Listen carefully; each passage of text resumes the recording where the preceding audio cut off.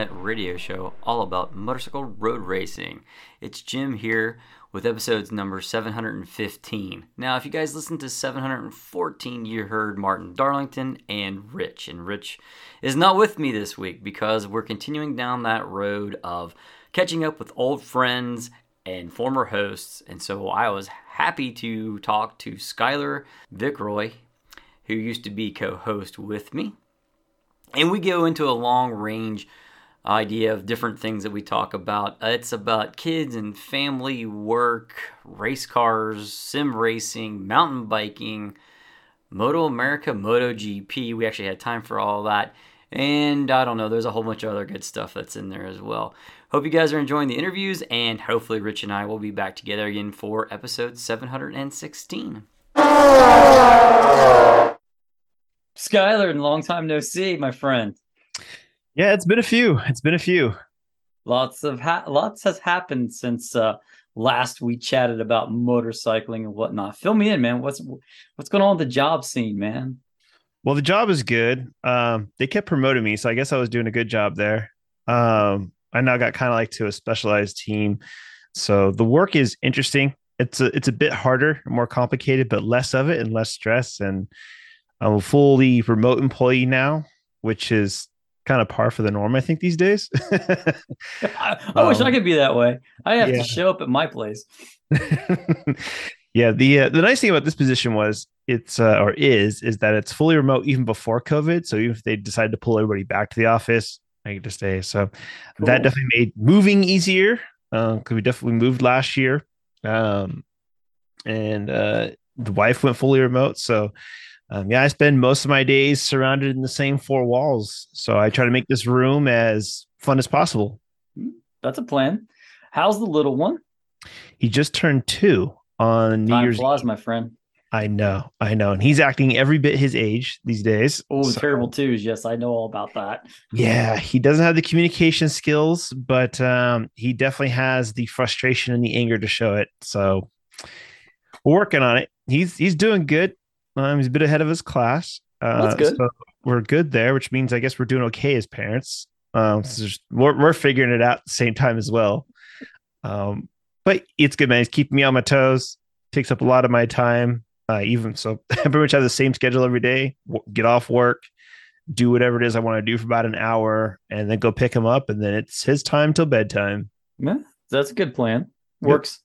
As long as you're enjoying it, man. I mean, that's always one of the greatest things. It's like when they're really small, I think they're really cool.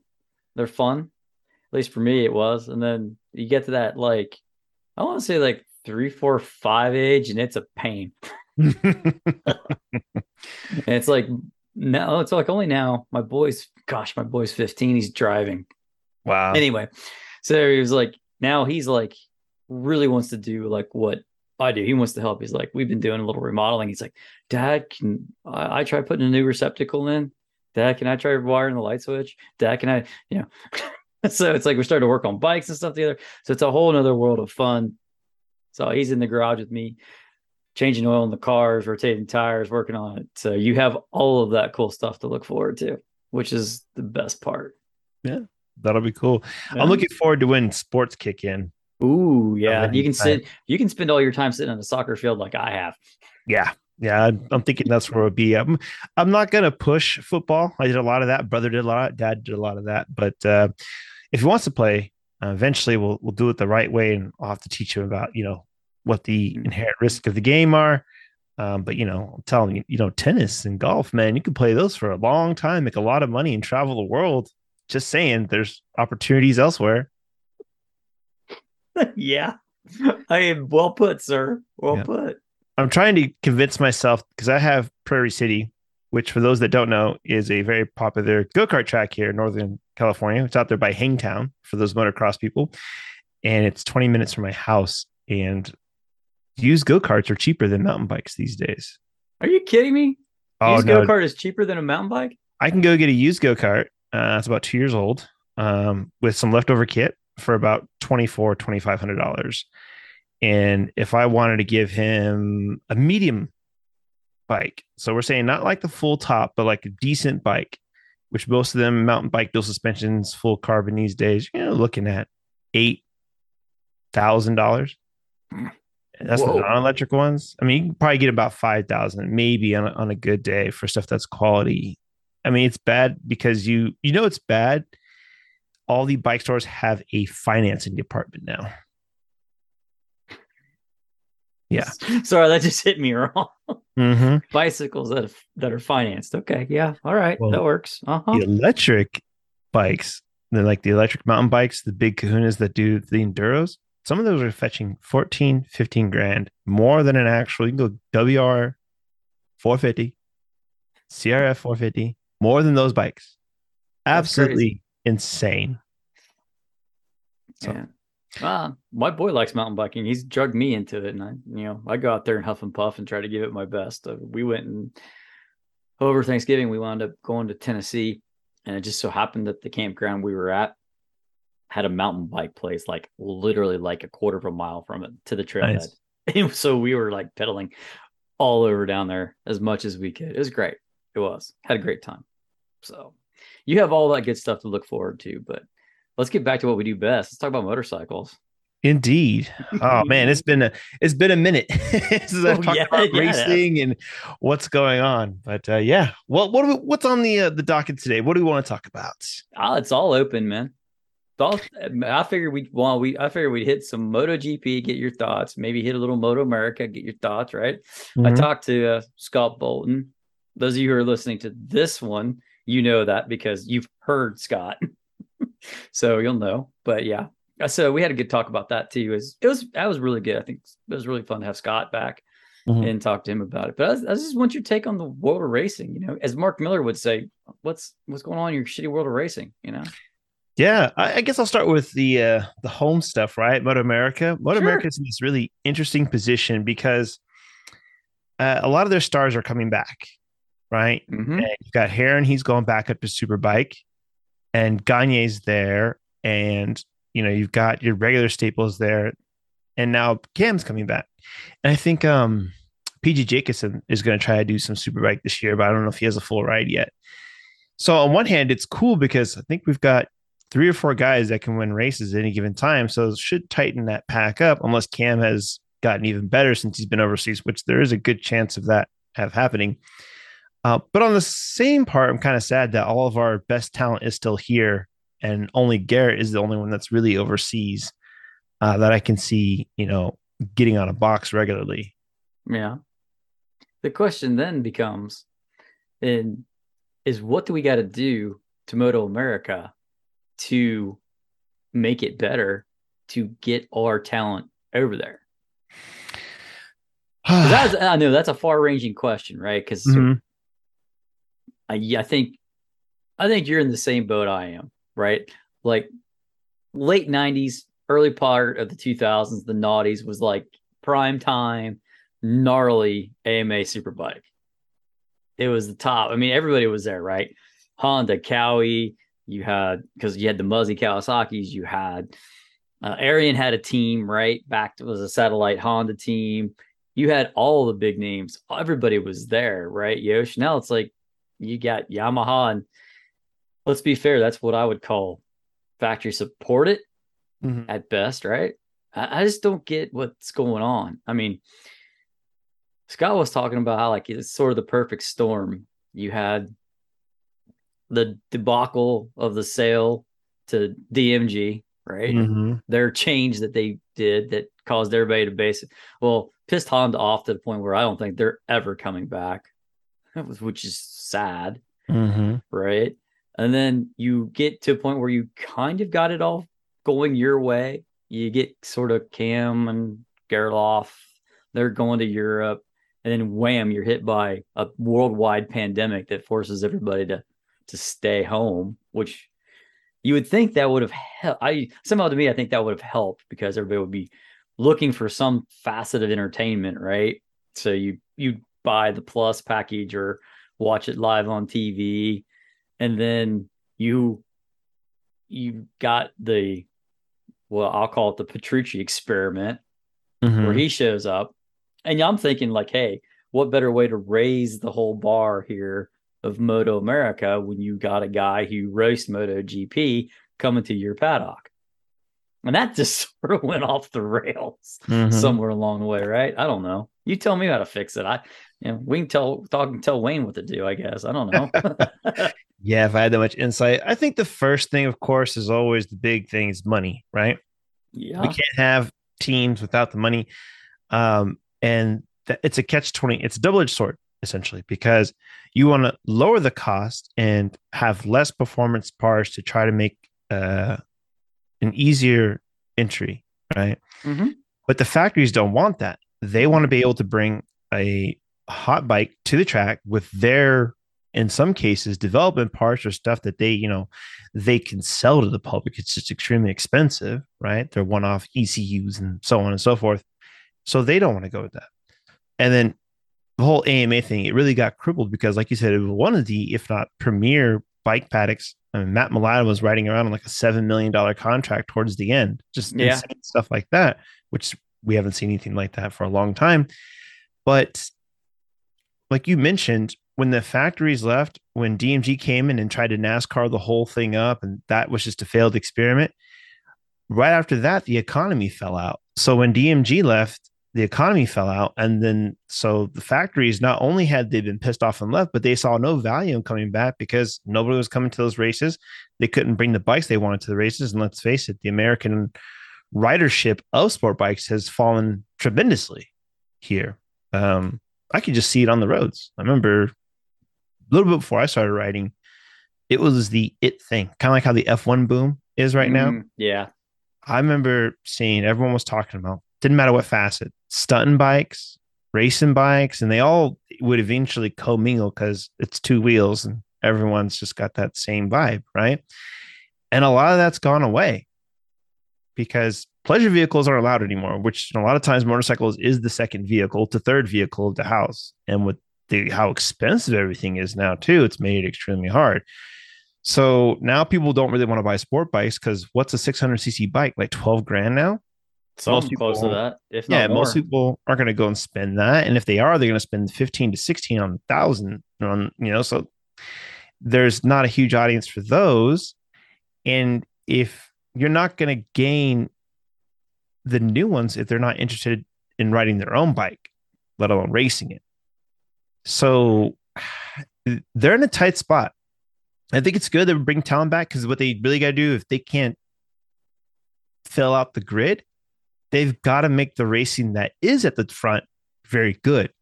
They got 4 or 5 guys every weekend that battle out, and maybe 6th or 10th are hanging off the back. The cameras should stay with the top guys, and they get some interest. Yeah. But I'm not sure how for them to recover. It's going to take some kind of interesting. I think a compressed schedule might help a little bit. Yeah, there's too much time off between races. So in the news cycle, I think you fall off. Yeah. You're just not relevant. Right. That's the problem with the size of this cup place, right?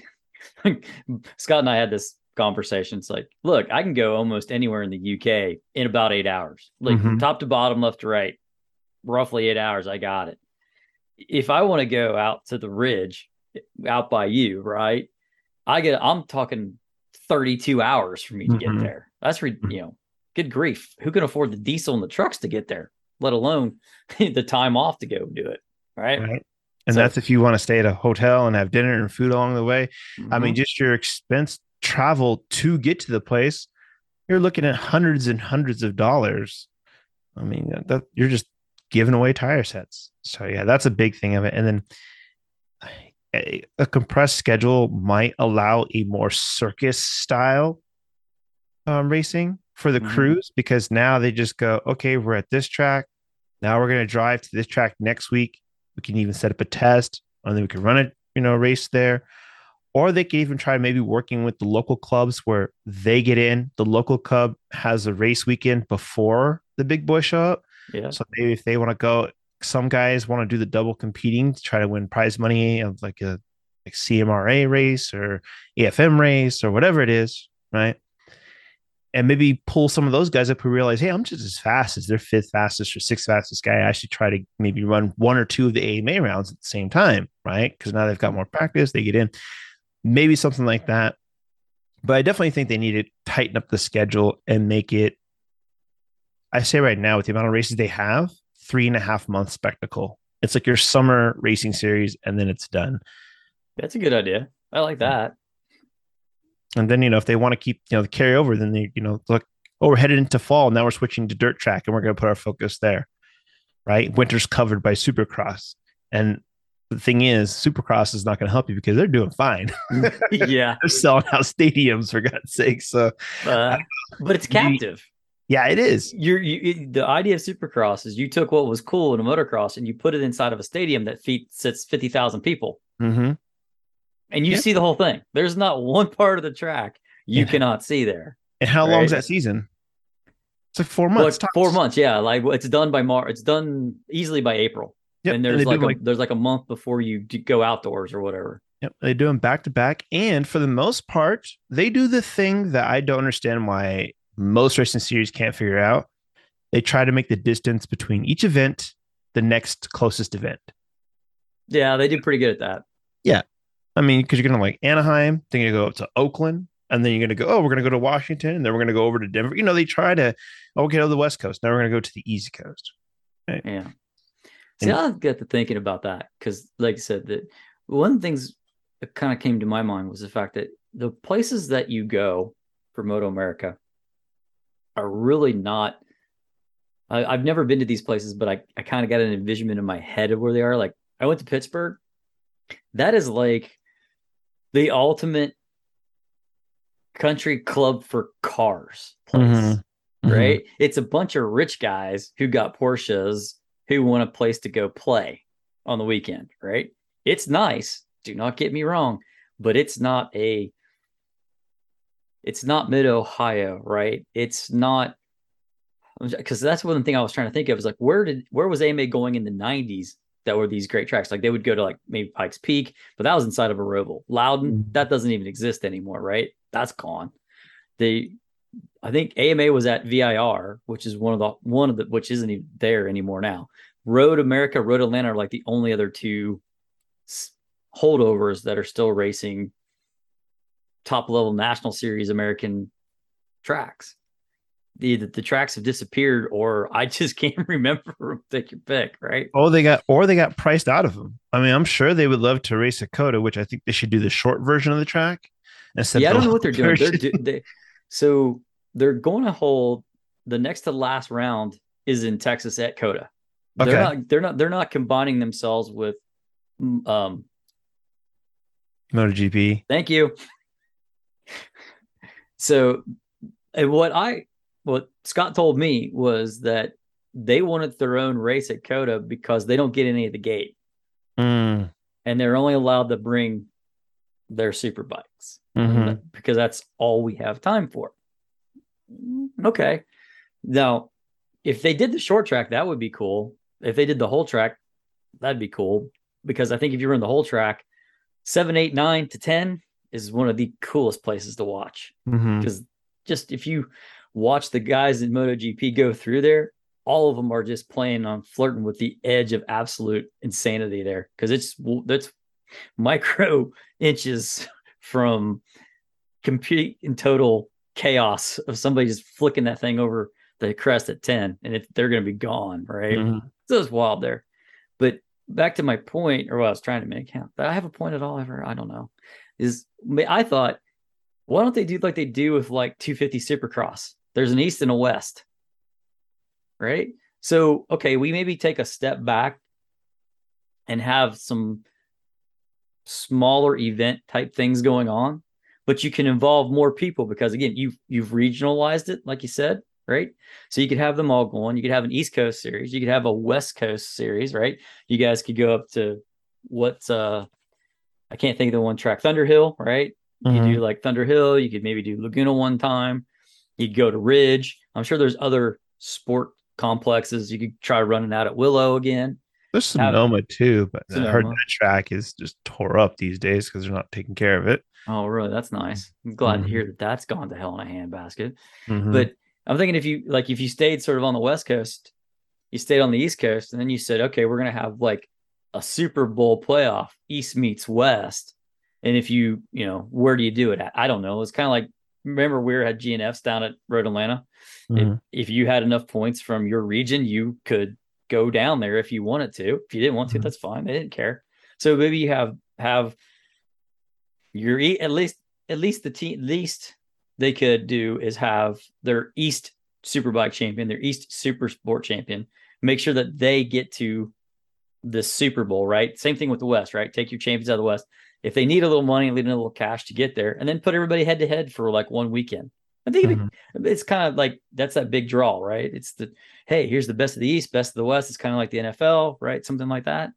I don't know. I'm just throwing it out there. I mean, yeah, that's a good idea. I think the other thing is too, we have a lot of good tracks. AMA doesn't constantly race on them or keep a schedule. I mean, we've got Barber, we've got Coda, we got Laguna, Sonoma. They race up in New Jersey. Yeah. And then we've added on stuff like Pittsburgh. We tried that one year. I think was it Louisiana? They have that track out there. Yeah, there is one. Yeah. And then there's just, probably like you mentioned, half the ones we forget that are scattered amongst everything. Then, of course, there's more of the like club tracks, like you mentioned, Pittsburgh. There's the one that's down here, the desert in California. I'm trying to remember what its name is right now. Somebody's yelling in there. Buttonwillow. Well, not in Buttonwillow, but it's actually even further. It's out there in the desert. They don't really run a summer series. It gets too hot. But there's tracks like that. But then again, it's not set up for the fan experience. It's set up just for you to go out there and go fast with something, right? Mm-hmm. I think Thermal is down there in Southern California, and they got more tracks. But again, those are for people with lots of money. I mean, they're the kind of track that has houses on the property. And for you to be able to drive on the track, you got to buy the house that has like the 6-bay garage, that kind of money, that kind of stuff. So, I think there's plenty of good tracks to race at. I think they get priced out of some of them. I know our local club AFM doesn't even go to Sonoma anymore because they started raising their prices and it became cheaper for them to actually go back to Laguna. And that was a big problem for them, is they wouldn't go to Laguna for a while because Laguna got all high and mighty from the MotoGP buzz and wanted to charge a bunch of money. Everybody left them. And guess what? Prices came back down to a reasonable amount. Now, with the resurfacing and re-infrastructure that they're putting there, they may try to raise prices again to cover some of that. I don't know, but it's a pickle, because if these facilities are also getting older, right? The ones that have been built in the last 10 years, and the fan experience becomes a lot harder to enjoy if your facility isn't that great either. So if they don't get people to come, and then the ones that don't have a good experience, they're not willing wanting to come back, which means they don't want to spend money, which means you can't keep up with the inflation of selling ticket prices at a higher rate, so on and so forth.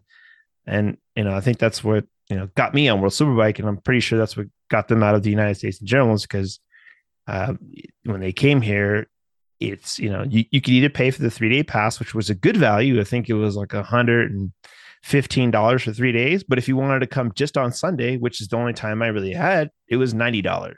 Right. And it's like, okay. And that's when, after they did the split of, they put the race on Saturday and Sunday. So now you don't get the 2 races anymore. You only get 1 race, and it's $90, and it's going to be like 17 laps. So no, thank you. I'm not just, I just sit home and watch it on TV for that. Right. But, and I'm pretty sure that's what, less and less people started to go. You wonder why. I mean, they've got to find some way to not only it's affordable, but you have to drive the masses in so you can lower those gate prices to get people in. But it's a tough one. I think they're doing a good job of what they've got. And I think they're going to have to wait on maybe determining factors they have no control over before they can really get the series to get not necessarily back to where it was, but just get into a better spot. Yeah, I think it's baby steps, right? It's getting slightly better. I think you're going to see another jump forward, like you said, because now we have the stars coming back, Cam, Jake, and you got a couple other guys that Skoltz, whoever else that can all win on a given weekend. So that's going to be interesting to see. So they've also tried now. They've got longer races that are going to happen at Laguna, Barber. So they got a pit stop. Now they haven't worked out like if it's going to be on the fly pit stops like the 200, or if it's like, hey, everybody pits at 2 stages of a race, right? Everybody pits at a specific, hey, we're running to this lap. Now everybody stops, puts a new tire on, puts fuel in. We regrid in the order which you finished. and we go at it again. No idea, but that might be interesting, right? You put a little more distance into it because a lot of it seemed like when I went to Barber, I went to Pittsburgh, I enjoyed myself. Value for dollar, 3-day pass, $89. You cannot beat that, right? Mhm. Not for 3 days, not in my mind, right? So, okay, that's cool. Get to see a lot, get to be around a lot. Access to everything is amazing, right? You can just basically walk everywhere but the pit lane and obviously the track, but anywhere else is free go. And it's working, right? There's crowd there. I mean, there's a pretty good crowd at pit race.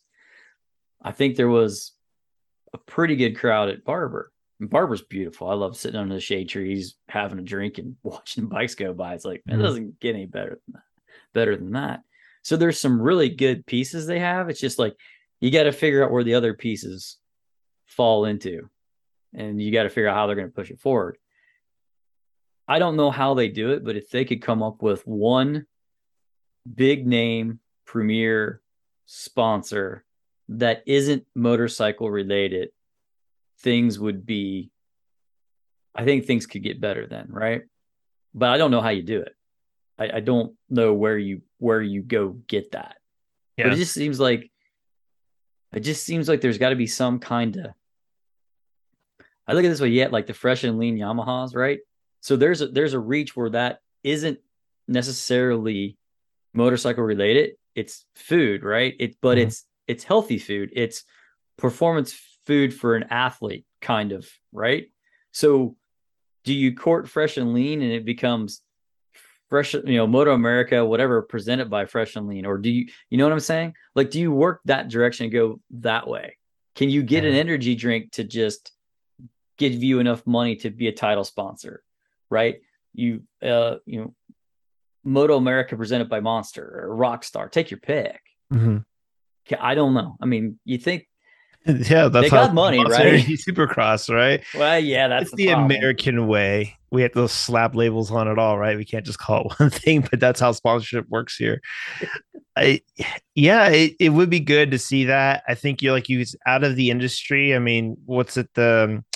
I think it's the Fanatec series where they have like AWS is sponsoring them. Yeah, okay. There's a hand-in-hand relationship with that because of the way they can utilize the AWS tools like within racing, and it helps them develop something which they can sell to non-racing customers or something like that, right?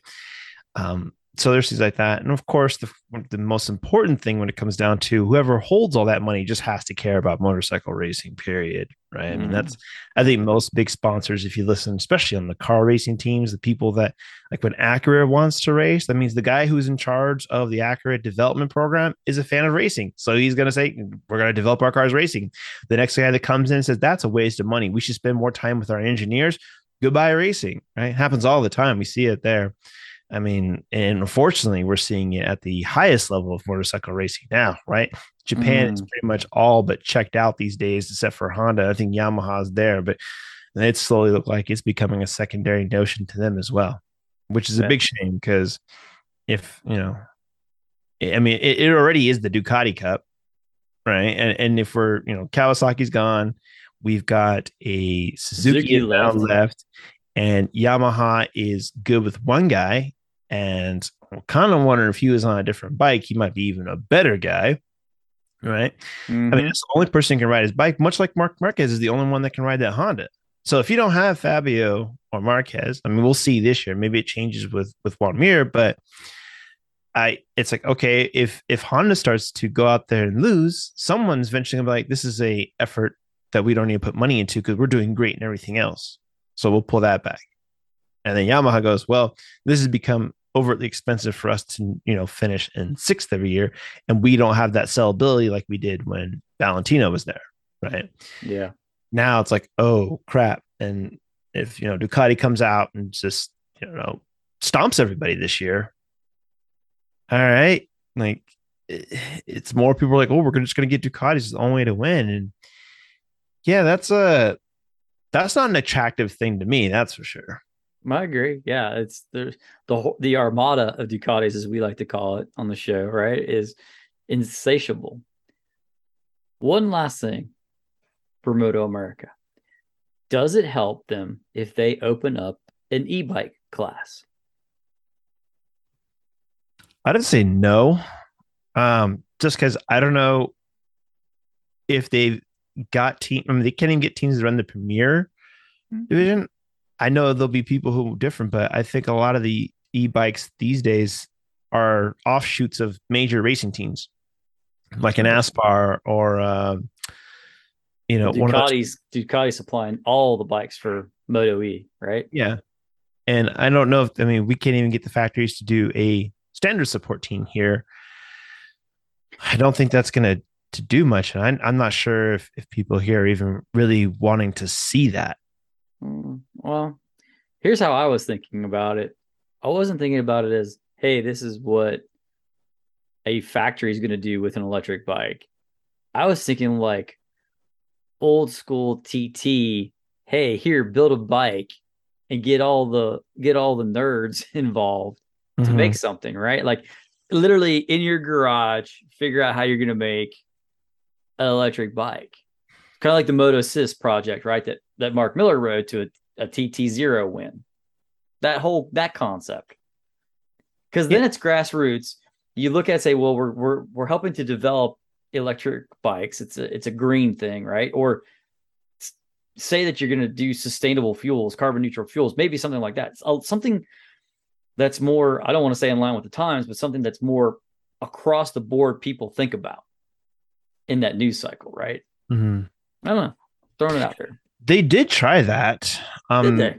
Yeah, that was back when I was still turning wrenches. They had the electric series that went along with Moto America at the time. And I remember like Steve Rapp was doing double duties. He would go over and race the electric bikes, and they were doing like 5-6 laps at the races. And you'd have about 3 or 4 that were just gone. And it was some of the most boring racing because it was still very development. So 1 or 2 guys would figure it out, and they would put like fast riders on there. And those guys are gone, and everybody else. I mean, they did give it a shot. It didn't really add much to the events, I would say, other than people would like, all right, come check it out. And then it's places like Sonoma, it was just horrible because Sonoma, you already get to see the bikes this much. And for those that are I'm on video making the small symbol with my fingers, but you don't get to see the bikes. So now you can't even hear them. Right. So you have no idea where they're at. And then they finally just pop up and the announcer is talking, and it was a weird thing. And, has the technology gotten better? Yeah, but again, that's going to be cubic dollars, I think, especially if it's like, hey, just build what you want. There may be that one guy that comes out. It's like, all right, here, we're just going to win every race because, I'm an electrical engineer. I own Tesla, whatever it is. And I'm just going to use this to just put my name out there. And then I'm gone in 3 years anyway. So I don't know. Staying power. Yeah. But I see what you're trying to get. I mean, trying to, open it up. I mean, they did that with the Harley series. I mean, there's more racing because of that. It's not racing I'm interested in whatsoever, but it's definitely something that people will go to watch because it's different, it's loud, and people can relate to like, oh, I've got that bike at home, and so people get a kick out of that. So I see why that's there and staying. So that's good. Yeah. Yeah. Thank goodness the races I went to did not have baggers. I mean, I hate to say it, I think it's silly, but if it brings somebody to the track and brings more people, I'm fine. I'll tolerate it. I'm with it. Just interesting there. Yeah. Well, all right. I think we beat Moto America to death. Let's talk about MotoGP. Yeah, so we started there, right? We kind of slid into that one, right? Yeah, and the worries there. I have to say, in complete honesty, this is probably the least excited I've been for a MotoGP season in quite some time. I just think it's rinse and repeat with the narrative. It's Fabio won't get a bike that's fast enough. It'll corner like a demon and he will override it and be the only one that can. Mark will try to come back to something that he was, but he may end up injuring himself. And the Ducatis will just go out there and, say, oh, okay, we're going to go fast down the straight, which is the majority of our tracks now, especially the back half of the season. And we're done. And it's like, okay. I mean, there's some excitement about seats changing that I can look forward to, but the fact that there's less bikes where these seat changes happen, I mean, sure. Yeah, I see it. I get you. I'm holding out.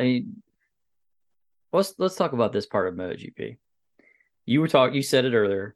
There's this big, huge ramp up of Formula One in America. Mm-hmm. Like everybody and their brother is like, even the casual people that I know who know that I'm into racing are like, oh, hey, have you seen that Formula One show on Netflix? That's pretty cool.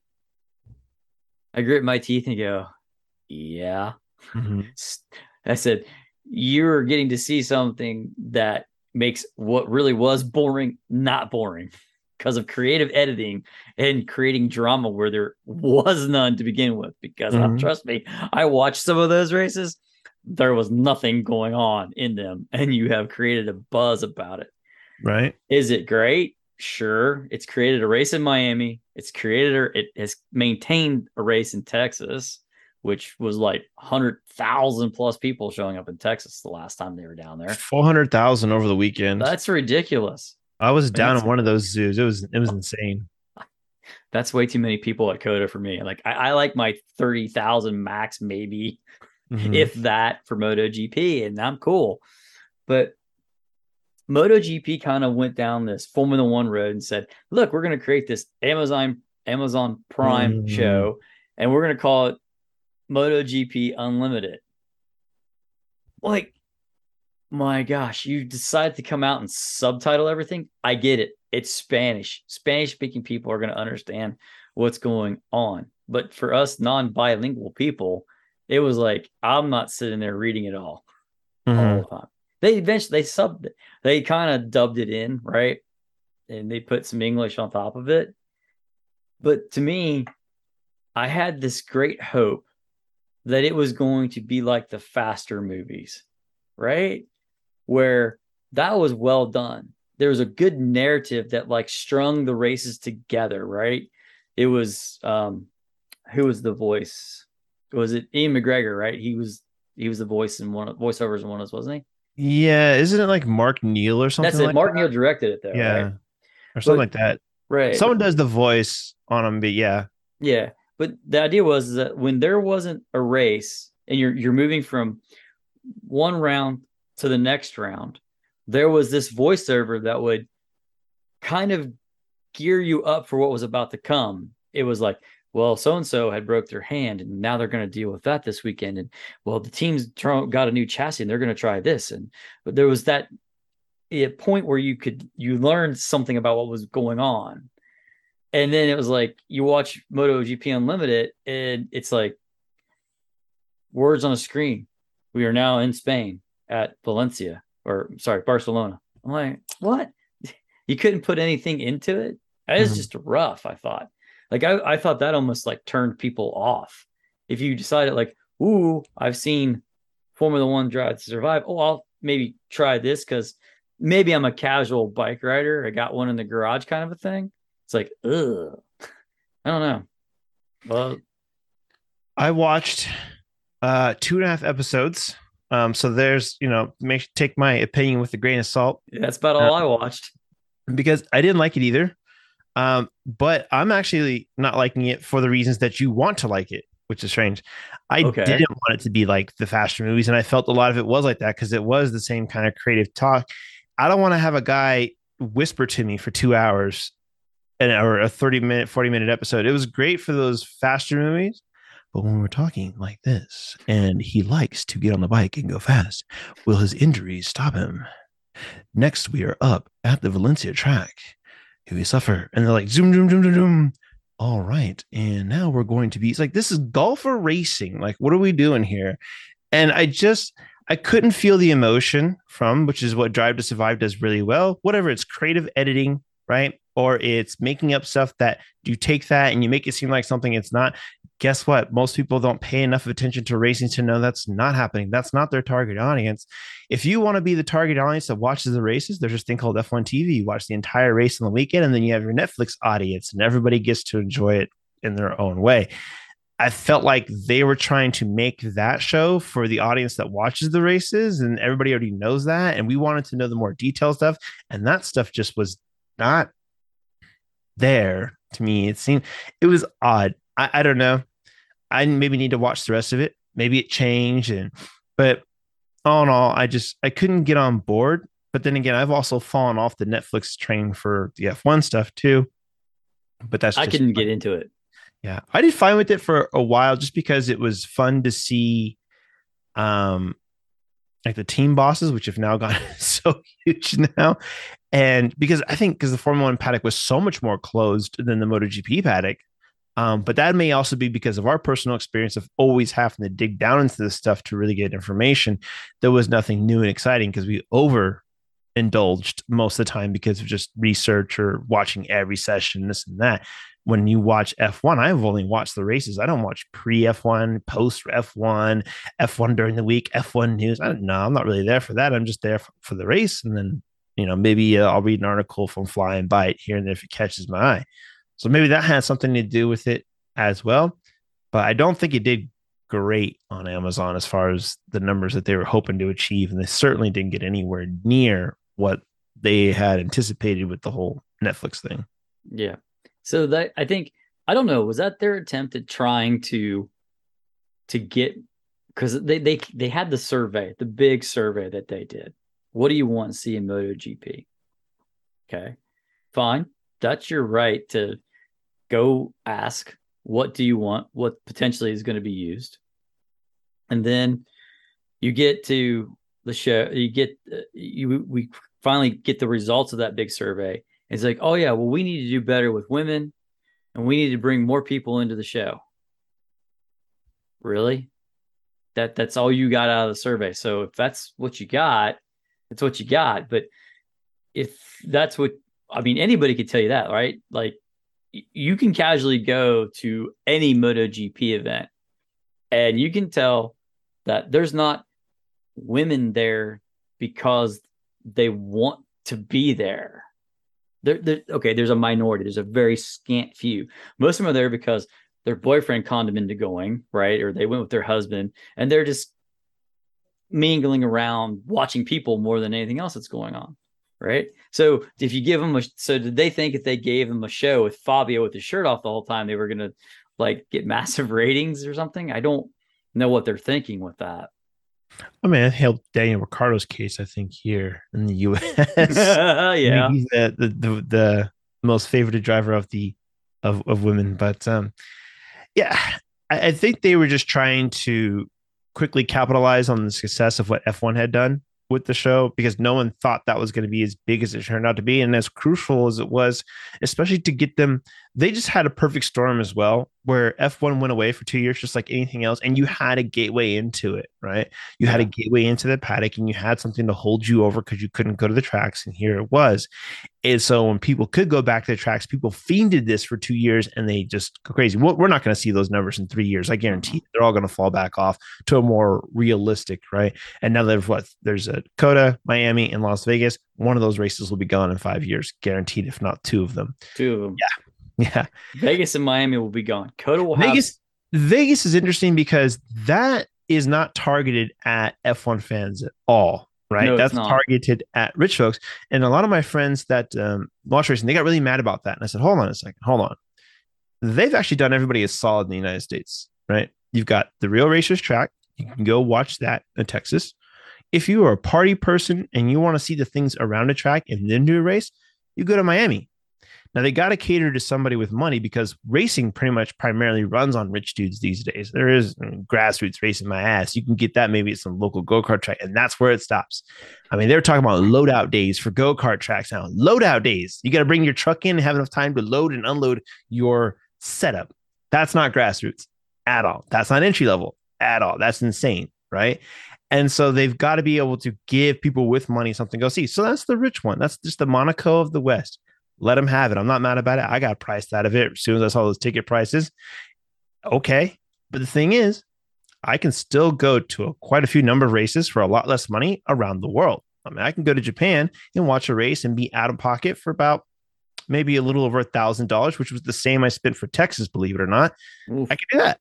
Right. So at least there's some options there. But it's they are enjoying it and they've hit their wave and they're making all their money now. And I think MotoGP kind of had that. And they're on the other side of it. They had those Rossi years where the tracks were insane. That's why the faster movies came out. That was their Netflix special. They just had this huge moment where everybody loved racing. Motorcycles were huge, and they rode that for years. And now they're on the backside of it. So they got to figure out what comes next in all this. Now it's panic. I think we've had this conversation long ago, was that we opined, I think it was actually you and me who did it, was like, they're not prepared for the post Rossi era. Like they didn't have a plan. They were just like, oh, Rossi's coming back. Cool. Okay. We don't have to worry about that this year. Is Rossi coming back? Oh, he's got a 2-year deal. Cool. 2 years, man. We're just going to sit back. Let's just roll this in here, because Rossi's just this, Rossi's the guy that transcended the sport, right? He is the Michael Jordan of motorcycling. Or Tiger Woods of golfing. Take your pick, right? Yep. And he transcended all of this. There was never a succession plan. Rossi could not ride a motorcycle at the top level for years. And if you ask me, he did MotoGP a favor for about the last 3, if not 4 years. Because Rossi really was not, he wasn't in it for a sniff at a podium, right? He did them a solid.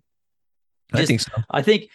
I think Rossi, without saying it, was kind of trying to say, look, guys, you got to kind of figure this out. You need a plan for when I'm not here, and I really kind of want to go, but I'm not, because you kind of need me. And it's like, that's just not how that works. I also think he was setting up the next wave of Italian riders, why he wanted to hang around a little bit longer too. And I agree. That turned out to be a huge success of his, right? Mm-hmm. And he kind of knew he was able to hand it off to the next guys at that point. They were there. They were fast. They were faster than him. I think when he was watching Pecco, he was like, okay, Pecco's going to be a guy. And then when he saw like his brother come up, and then he saw a couple of the other guys come up there, and he's just like, he had more of the wings the guys were wanting his whole academy to set up. I honestly think the last 5 years he was playing the next game where he wanted to make sure Italy was going to remain a powerhouse, because he saw, and that's why he started the VR46 camp, because he was like, okay, there's me, and we'll set, well, is there anybody else? Caparossi's gone. So Melandri left. Well, crap, where's the next guy? And so he built that up, right? Yeah. And it's I think he looked at that and he did that. And then now, MotoGP, like you mentioned, they're in the pickle. Like, without him, what is the next real sellable thing? And they're losing stuff, unfortunately, at that time. They're losing diversity on the field. Right. And it seems like they, we had a good era of like superstars of MotoGP, right? I wouldn't say the aliens, right? Right. The aliens. We had Stoner, Pedrosa, Rossi, Lorenzo, and these guys battled it out for years. Marquez came in and just like whoop. And then when Marquez sat on the top, right, we could have had that with him and Fabio, but that time he never really lined up together, where they were both on the premier factory bike in their best shape of their life kind of deals, right? Yeah. And maybe that's coming. Maybe we'll start getting some of that now. But the nice thing about MotoGP is like it's had a good reset. You don't have a wide discrepancy in age in MotoGP too much anymore. It seems like most of these guys can all still be here if they're good enough in the next 5 years and not get placed out of age outside of maybe Johan Zarco, right? Right. Zarco is like 32 or 33 already. Mm-hmm. So, right, I hate to backtrack towards Moto America, but I'm going to backtrack just because you said something that I want to ask. Rossi created the VR46 Academy, the idea of keeping Italy relevant to MotoGP. Mm-hmm.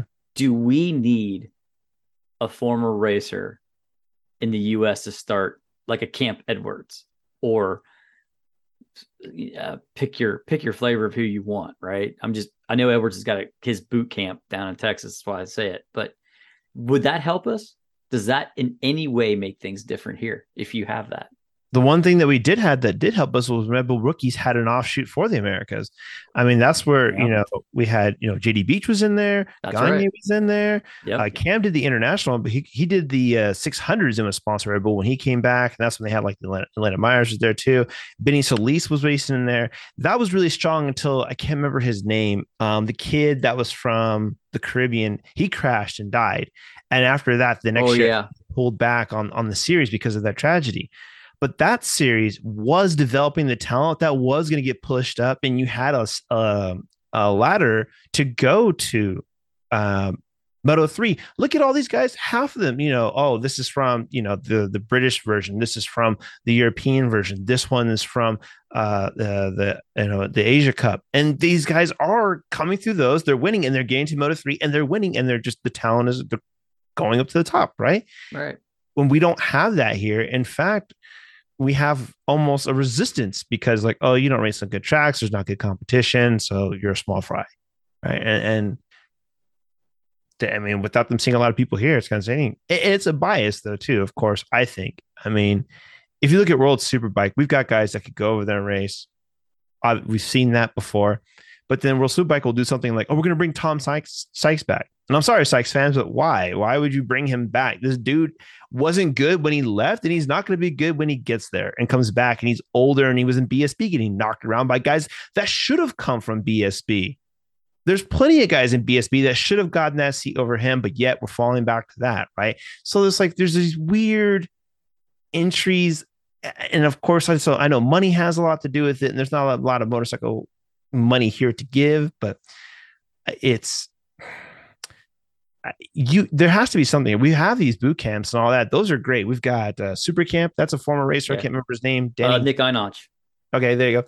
And then we've got, like you said, Colin Edwards. But these are like development skill camps. They're not like a VR46 camp where that is more of a school of racing, right? Where you go and they're learning racing, they're learning fitness, they're getting media training, English training.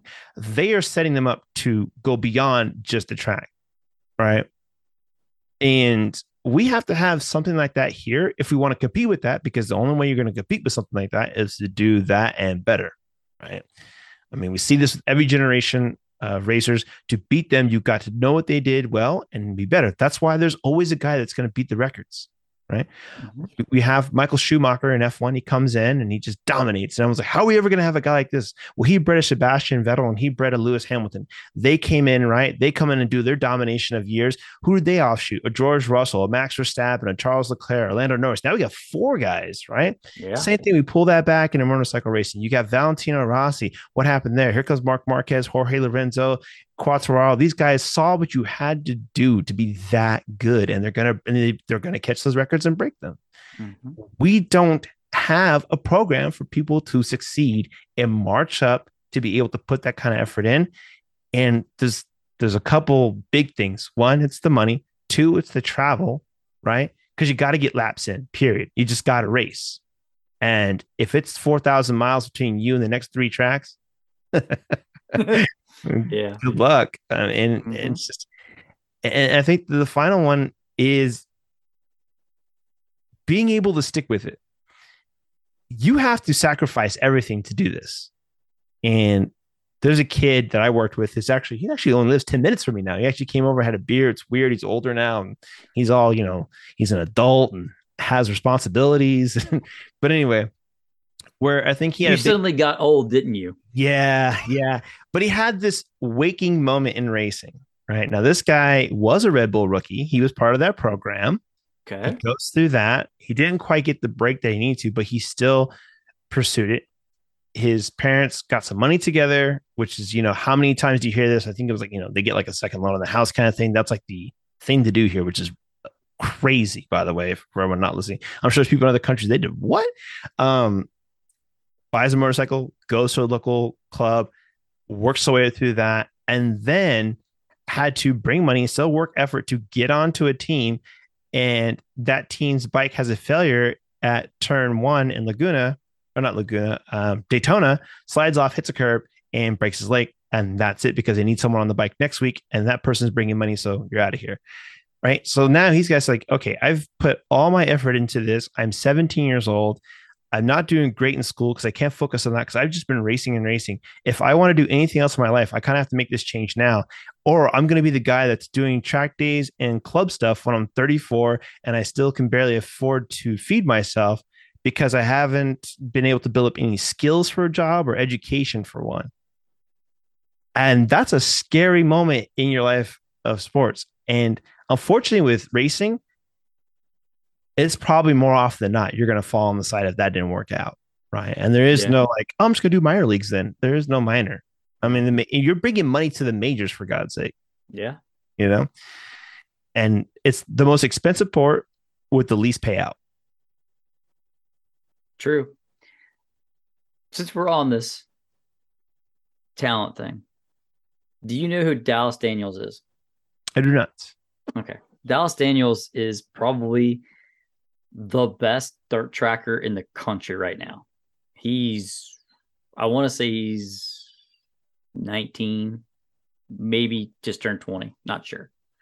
But it was it was asked of him because he was riding like the Yamaha quasi factory dirt track bikes. Mm, And it was like, why don't you race? Why don't you road race? Because you've done some of that. He's like, right. he goes, I don't want anything to do with Moto America. He's like, I don't want. he can make a better living, I think, racing a dirt tracker than he can if he goes to Moto America. That's sad.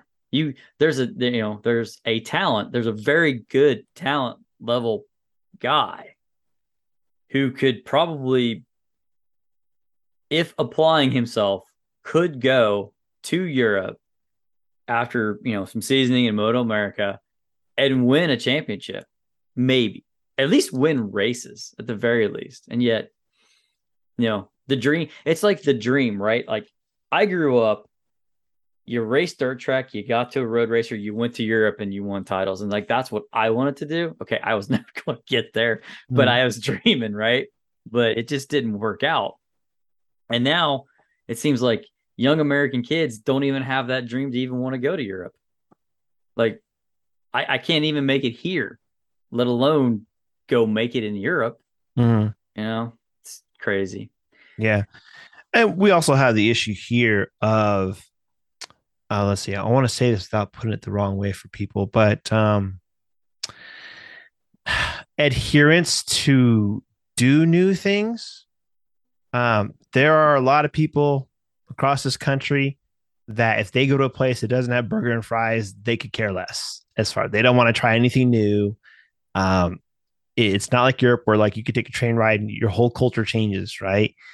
Here, it's very much I'm going to do it my way and I'm going to stay in this way. And people they get homesick, they don't want to venture out. I mean, I know quite a few people, just friends that spend every year. Oh, we're going on vacation. Where are you going? Oh, I'm going to Vegas, or I'm going to Hawaii, or I'm going to Disneyland, and that is it. There's nothing else. Like I've flown across the world and been to places, right? Love seeing new things, trying new foods, people.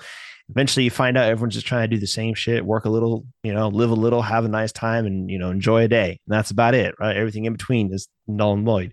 But I think that has a lot to do with it. I know Cam is a big homesick guy. He was that way when he went over the first time. He was that way when he went over this time. He had a goal to get to MotoGP, and I think his goal was pretty much he said, if I don't see it in 3 years, I'm coming back home because I don't like Europe. I'm just here to see if I can get to MotoGP. And he didn't get to MotoGP, and he comes on home, right? And that's just not, against, I think a lot of the racers here would be that way. I mean, we see a lot of international guys coming here, but I think a lot of Americans are homebodies essentially. And people get culture shocks going 3 states over, for God's sake. Going across borders, they lose their minds. So it's, and I totally agree with you. There is, what is that dream? I'm sure there's kids that you go to, you got to wonder how much of those dreams are those kids saw it on TV and that's what they want to do, or that's what their dad wanted them to do. And their dad was the big racer, so they want to be like that. And then, I mean, I think the only, and that to me, that dream, and I think why we get a lot of kids that fall out of it is motocross, really. That's Where the that's money is, where right? that's well where the money is, but where the stardom, where like you see it on TV every week. It's a big show. You're a pro. You actually get paid to race. That kind of thing. and That's important. Getting paid, yes, that's important, right? Yeah, and they see that, and that's where I want to go. And so a lot of, I mean, the kid I worked with, and a lot they come from dirt bikes. I mean, there's a lot of MotoGP guys that had that start too. It's the easiest one to get into when you're a kid. Just go out there and ride with your family and like, oh, this kid's kind of good. Let's put him in a race. Oh, he's really good. And then eventually it's like, okay, well, maybe you're not going to be the best dirt rider, but let's see what you can do on a street bike. And that's kind of how that falls out into it now, right? Yep. So it's not it. Dirt bikes are the biggest thing here by far because of motocross, supercross, and depending where you are, flat track is huge in other parts. Yeah. And they share the track with a lot of the NASCAR upbringing, which is the biggest form of motorsport here in the United States as well. It's not the juggernaut that it once was, but I would definitely say it's still the biggest here in the United States as far as what's produced here, right? I mean, Oh, yeah. it ain't IMSA, I can tell you that much. No. IMSA is really cool. By the way, side note, I am going to the 24 hours of Daytona here in 2 weeks. So Oh, you lucky bastard. yeah, definitely. And we have a campsite. Nice. We have one of our friends. Well, the sim racing thing that I do these days got me Yeah. out. So I'm with the team, and then we do like the virtual racing. And of course, we are all scattered out the country. And one of the guys is out there in Florida, and they have a campsite. So he said, if you guys want to come visit, so we're all going to go fly out there this year and then do all that. And then I think Indy is on the docket for next year, by the way. Oh, what'd you have to say next year? Because I'm going Indy this year. Well, I got to do one a year. I can't afford to do all Okay, these. I'm fine. pretty sure the wife would kick me out at that Well, point. see, that's bucket list for me is to do 24 at Daytona. Mhm. And I want to take the RV. I want to be in the inside, chill, and watch cars for 24 hours and not sleep. That is my dream. But I got to do that once I get to retirement, right? I can't Yeah. do that now. The But nice thing about it, it's so affordable. I think I spent $68 for a 3-day general admission with Paddock Pass. yeah, That's ridiculous. Indy cost me for 3 days. It cost me, I think it was like right around 90 or $92 for 3 days, Yeah. which is awesome, right? Yeah. So, a side note, you watch INSA, right? So, Mhm. have you ever heard the name Brian Sellers? Yes. I work with his brother. Oh, nice. So we're gonna go see the car, transporter, all that. Yeah, okay, guys. I know it's a motorcycle show. Leave us be. It's two friends chatting. It's the off season. It's the off season, people. Catch up with everything in between. Catch up with everything in between. So yeah, we're gonna take the RV. We're gonna park inside Indy. We're gonna be on the backstretch. It's gonna be cool, right? Gonna be fun. Gonna have a lot of guys going. So it's gonna be a good time. Good time. So yeah, but yeah, you make me jealous. You're going to the 24. I love endurance races. So I saw.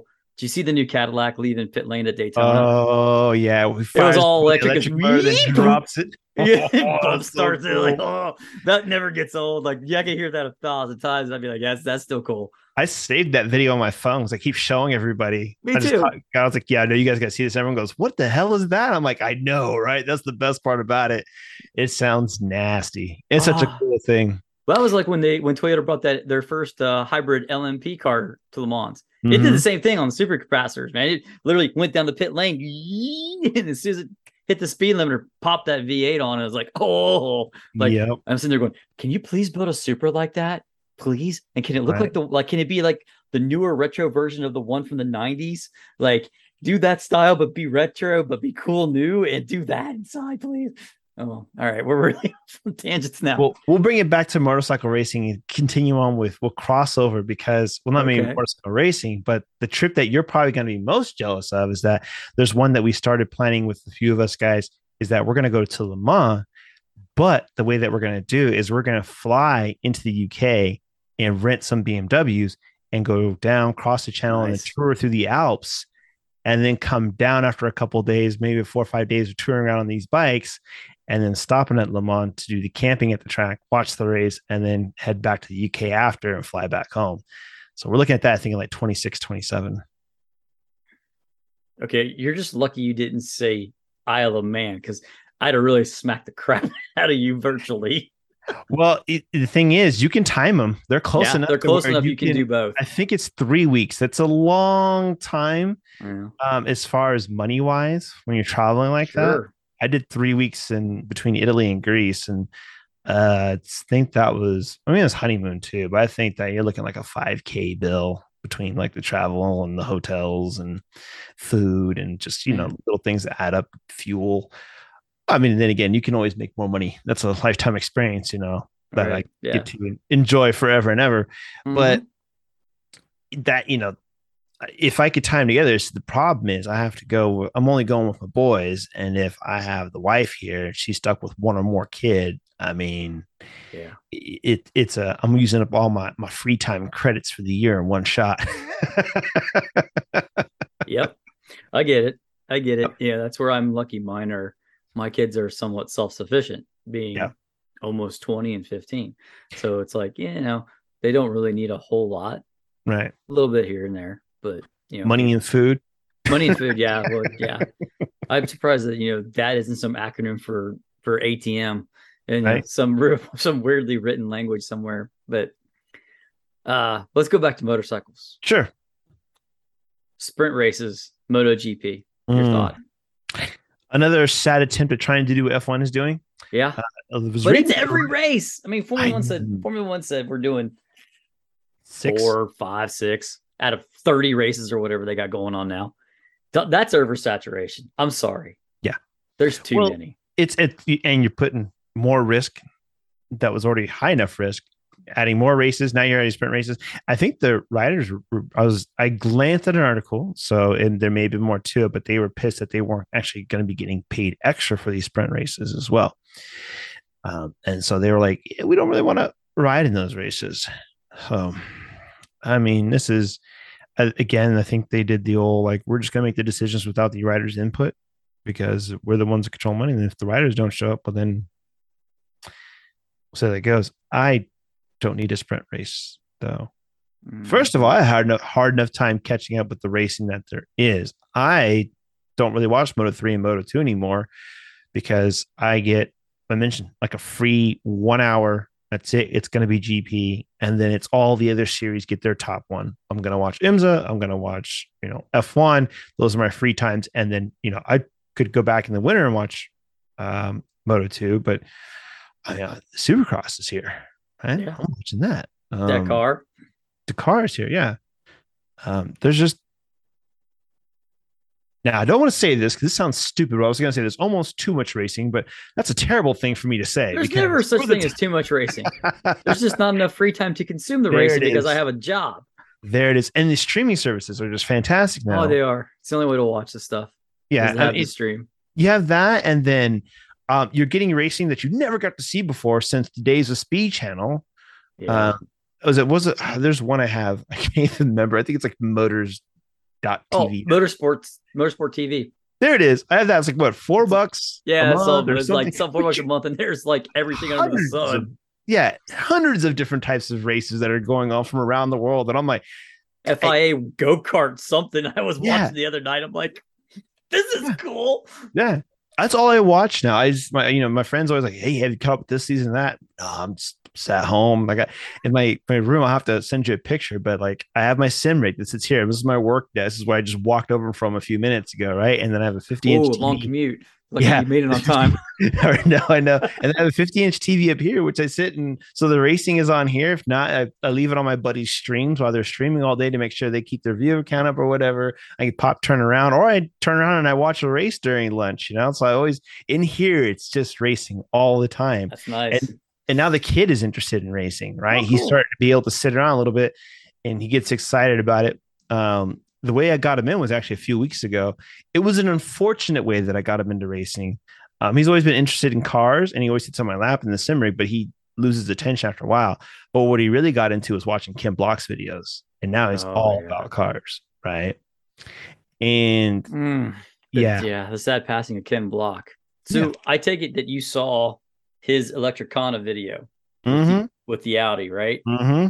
And I'm assuming you caught all the absolutely mind-bogglingly cool Audi race cars that were actually in that video too. Yep. There was the 85 Trans Am car or the 82 Trans Am winning car. And there was the 85 GTO IMSA car. And I'm like, holy crap, those are the ones that like Hans Stuck had. He was driving. And I will never forget the videos of him literally like this right foot smashed on the gas, and then he would like literally be left foot smashed onto the brake so he could keep the turbo lit and would bounce 3 pedals across it. It was crazy.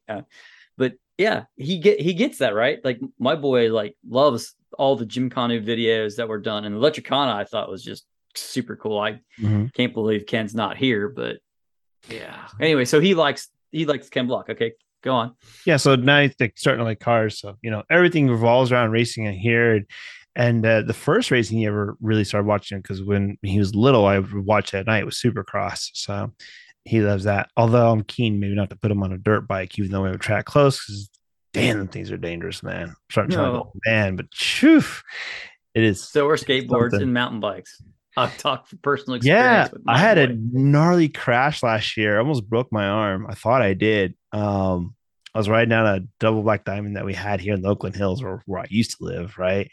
And I was trying to chase a buddy of mine who's pretty freaking good. And I was trying to macho it up and keep up, and I lost sight, so I wasn't able to follow his line. And I came around a corner and dropped the front wheel in between two big rocks, and the wheel slipped in between. It came to a stop, but I didn't, and I went flying over the handlebars. And this trail has man-made steps in it, so it's like you'll go a little bit, then it's a railroad tie, and then like you drop down a foot, and then a railroad tie, you drop down a foot. So I went boom, boom, boom, boom, boom down these things, and just eating, good sized rocks and gravel all the way down about a good 25 feet after that. Oh, And I came to a stop, and I just was like laying in the trail, and I was like, all right, well, my head hurts a little bit. I can't feel my left arm.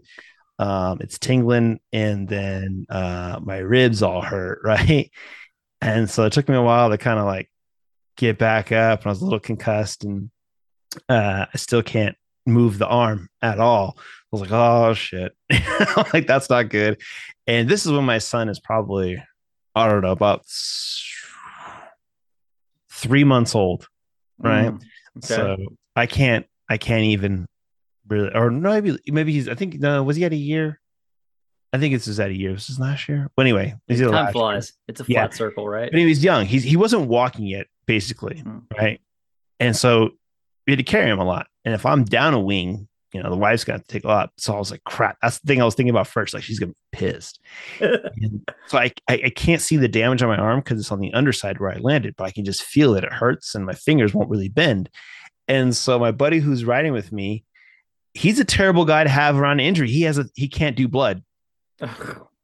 And I was like, dude, can you see I can't see my arm? He looks, and he just turns on. I can't look at you, dude. I can't look at that much blood. And I was like, oh, you can't look at that much blood? Is my bone showing? What's happening? He's like, I can't look at it.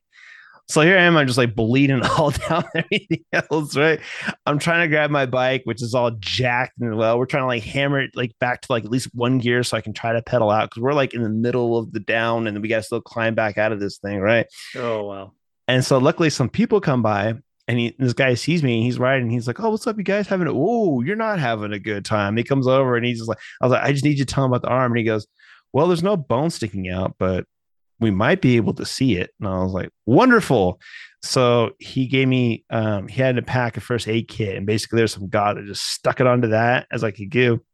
And then the adrenaline kind of came back to me. So then I got back on the bike, and I pedaled with my buddy back out of there, and just kind of held the arm across. And then I was actually doing okay. We got back, washed it out with a bunch of water that we had. And then I started driving to the hospital. And that's where like the pain was really starting to come back to me. And so the numbness had worn off, and it's throbbing. And I was like, oh man. And so I had to call the wife in the meantime, like, I'm okay, but I'm going to the hospital. I crashed the bike. She's like, all right, you just call me when you get there and tell me what happened.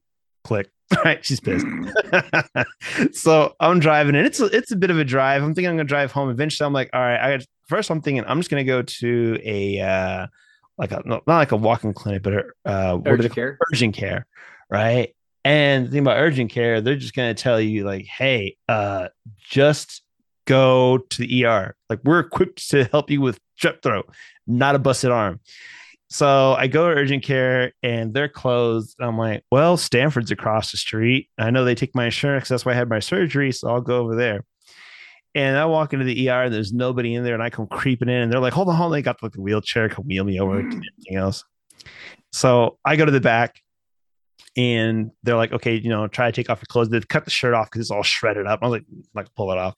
And it's starting to feel a little bit better. So I'm starting to think maybe it's broken, maybe it's not. And then I'm sitting there and start to become a celebrity. The doctors are bored, and they're all mountain bikers. So they want to come talk to me about mountain biking. They want to come talk to me about, what trail we are. Oh, that one, dang. No, exactly where you fell. I'm like, that's great. And it like make it even better. Like, I'm sitting there like half dressed, and this nurse comes busting in. She's like, Skylar. And I was like, yeah, that's me. And she pulls her mask down because this is like, mid COVID. She goes, you remember me? It's a girl who I went from elementary to high school with. She's actually one of the ER nurses there. And she's like, I saw your name on the board. I know it was you. To come in and check on you. So then she calls one of the other doctors that comes over, another guy who went to school with. They're all coming. I was like, Jesus Christ. So I had this like party going on in the room. And I'm like, okay, they send me through all these different scans. And they're like, okay, so they couldn't see anything, but they think that this is a deep contusion in the bone, right? And they had to put in, I think it was like 8 or 9 stitches in the arm. And flush that all out and basically went home. But yeah, I mean, like, to circle it back around, them things ain't safe either, but I guess you'll take your risk somewhere. I don't think anything's safe. I mean, good grief. Yep. Oh, so we did sprint race. I mean, I don't know. I'm going to try to be open-minded about it because there is that entire possibility that it might give us some really good racing. But then again, it might be just a ride to survive because we worried more about the big race as opposed to the little short one. So, I mean, part of me says, like, Marquez is such a racer that, like, if you give him like a 10 to 12 lap sprint race, he's just going to flat go for it, which unto itself is probably going to be like insanely entertaining. So, yeah. I mean, there's always that part of it. I mean, the idea of what they're doing, I mean, what is the big elephant in the room with MotoGP right now? It's the fact that Marquez has said it's like Formula One. You can't follow each other. So I think you got to get rid of the shape shifting bikes. Mm-hmm. I mean, I'll give you the aerodynamics, but you're going to have to get rid of the shape shifting stuff. Like, I just look at it this way. Look at Australia at Phillip Island. You got a track there where it's fast, it's flowing, and it's old school. And so there really isn't a whole lot of turns that they can actually use the shapeshifters to any advantage. Mm-hmm. So the bikes looked cool again because they didn't look like dragsters and look all weird when they, squat in the back. And you had the best race you had in years. All right. So the thing that I get is, again, you talked about it with Moto America. There's a balance. There's the factory that wants to do whatever it is to win, which is correct because they're the players that are bringing the tools. And then there's this thing like, well, wait a minute, the competition is just awkward. There's this difference. And like, I really can't see an argument that you can give me where a shape-shifting bike is something that's going to show up on the showroom floor on a 1000 Yamaha. I've heard people make the argument, well, hey, that way someone can adjust the ride height of the bike because they're shorter. They're 5'8" in the bikes. You can't be flat-footed. You're on one foot or you're toe touching. Whereas if we could push the button, it would lower down because you're not 6 foot. I think it's kind of a reach to say that that's what's there. The aerodynamics, okay, yeah, I can give you that in a street bike to some extent, but ideally you really shouldn't be going that fast that they're actually going to be effective when you're on the street. But I know how we all are because I was that guy and I am that guy and I will do that. So maybe I do want the aerodynamics on the street. I'm not sure, but it seems as though that the Euro manufacturers have embraced this. They have decided this is the way forward and this is where we're going to go. And I think they're starting to see the profit of their labors. They're obviously looking really well. Where like the Japanese, who are, I don't want to say slow to innovate, but they're slow. They evolve slowly, right? Mm-hmm. There's not a real. It's always revision. It's not evolution. It's revolution. Just slow, incrementally better. And you can tell from what Marquez is saying, he's not happy about where Honda is. I mean, they left the Valencia test early because it's like, yeah, we ain't got nothing to learn here. Mm-hmm. This bike is junk, which is worrisome, right? That he says that because he's, Marquez is sort of the corner piece that's going to bring in the people because you get him back and you get him making these incredible saves. Like, look what he did at Phillip Island. At a Lukey Heights, or not Lukey Heights, what is that? MG? Mhm. hairpin, whichever it is, doesn't matter. But the whole crowd loved the fact that he actually saved it because you missed that, right? And the other thing that they need Marquez, in my opinion, they need Marquez on a good Honda. You need the villain. Yeah. There's no villain, right? Like Quattraro gets along with everybody, and Bagnaia gets along with everybody. Nobody now. There's a brewing battle. Bastianini and Bagnaia. Yeah. That's tasty because those two on the same bike in the same garage. And David Tardozzi trying to be team principal and the guy that tells everybody what to do. And Mm-mm. no, That's so true. And if he doesn't do it, I mean, they're losing their most recent storyline. It's the comeback of Marquez, right? yeah, Can he come back? Can he come back? And that's what they've got right now. But if he decides the bike is no good and he doesn't want to be there anymore, all right, then they have to hope that there's a rivalry between, somebody out there, whether it's Pecco and Quattro or inter-team rivalry. But I can tell you right now, for the masses, no one's going to watch an inter-team. They don't want an inter-team rivalry to be the rivalry, right? it ain't Senna Prost. Right.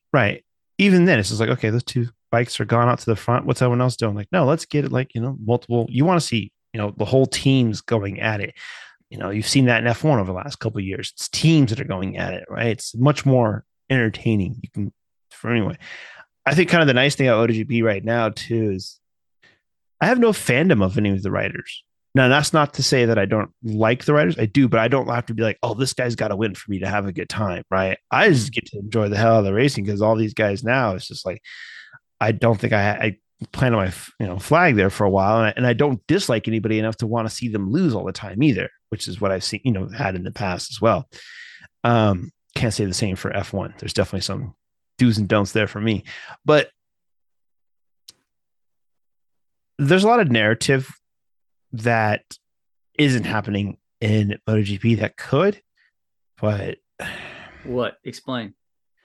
well, I mean, what we're setting up for this year, if Marquez comes back, right, and we get to have a 3-bike race, that's what we all want. We want Quartararo, Pecco, and Marquez duking it out all year long. That's But the Bastianini slowly sneaking up on a tire that he saved the whole way. Oh, sorry, that's my vision. Not yours. So when he comes in, and then we want to see things like Jack Miller go over the Ducati or the KTM and have a great time with Brad Binder and these guys be the sideways sliding, beer chugging, having fun. Like, oh, okay, that's that's your relatable guys kind of thing over there on that team.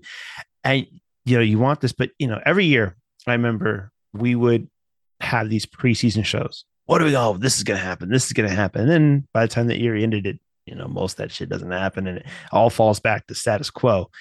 And it's nothing that's in control of MotoGP. I think for a lot of it, it's just like sometimes years and races turn out better.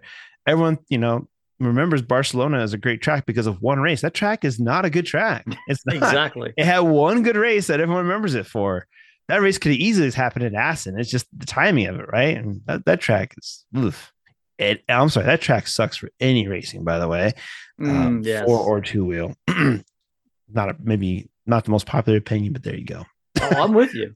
When I looked at the schedule and all of a sudden they're like, "Oh yeah, we dumped Aragon off the list." I'm going, dude, what did you dump Barcelona?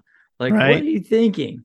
I don't know. Yeah, can we just just get rid of that place? I know we talked about this before, but man, I would love for them to adopt a rotating track series, type of deal where like, okay, yeah, no, we have a Spanish round and it's going to be at one of these 4 tracks every year, right? Yeah, that'd be cool. An Italian round, we're especially because they're more of a World Series now, where they can actually go to just Europe and outside. They got like how many races in Asia now? They're not going back to China right now at the moment, but Japan, Thailand, Indonesia. There's 3. 3, right? Right. Sepang, so Malaysia. So Sepang, yeah, okay, yeah, 4, right? Right, and then you swing down to Australia, right? So you kind of got 5 in that time zone ish area. They're going back. Is it them that's going back to India this year? It hasn't been officially confirmed, but they're talking about going back. It's tentative, right? It's a I think they got to work out, like, if I remember correctly, they have to work out the import taxes and duties and all that stuff, because that's kind of what killed Formula One going there was that stuff. And then it's like they got to work that out, and I think they have to agree to the homologation. I don't know if it's actually passed. It's infrastructure there or whatever. And But then there's I think was it Kazakhstan? Is that Kazakhstan, yeah, yeah, they're going. Which did you see the flyover? They had a flyover with a drone. Oh god, it looks boring as hell.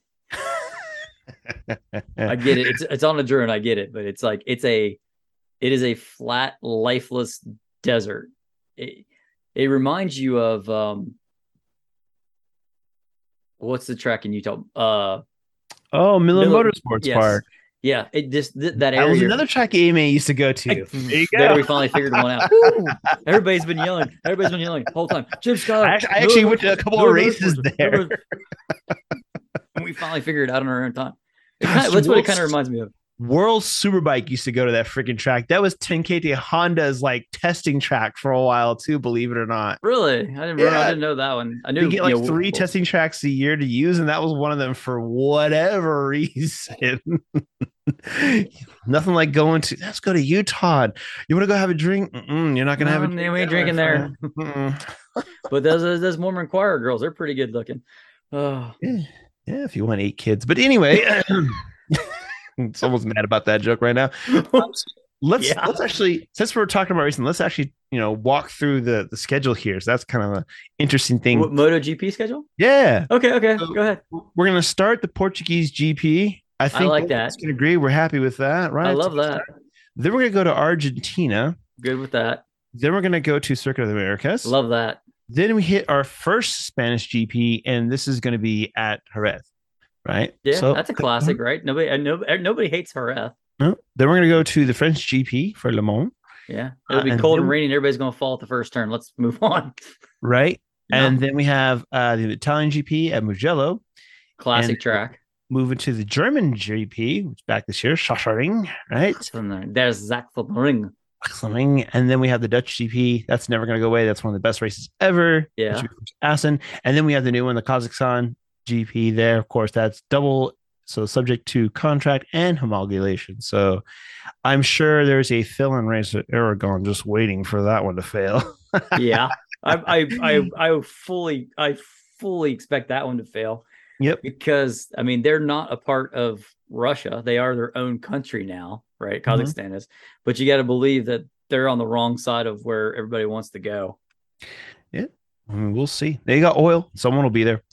All right. So then we have the Shell and British, Exxon. Yeah. Then we have the British GP right after that. Of course, the Silverstone, the Austrian GP, right? Spielberg. Yeah, and then we come up back to our second Spanish round. It's I'm sorry. I guess it's not a Spanish round. It's a Catalan. Catalonia, Barcelona, Yeah, that's like European GP and F1. We want to put another race in in the country of Alonso's origin, so we're going to call Valencia the European GP. There's still pieces of that track actually you can go see.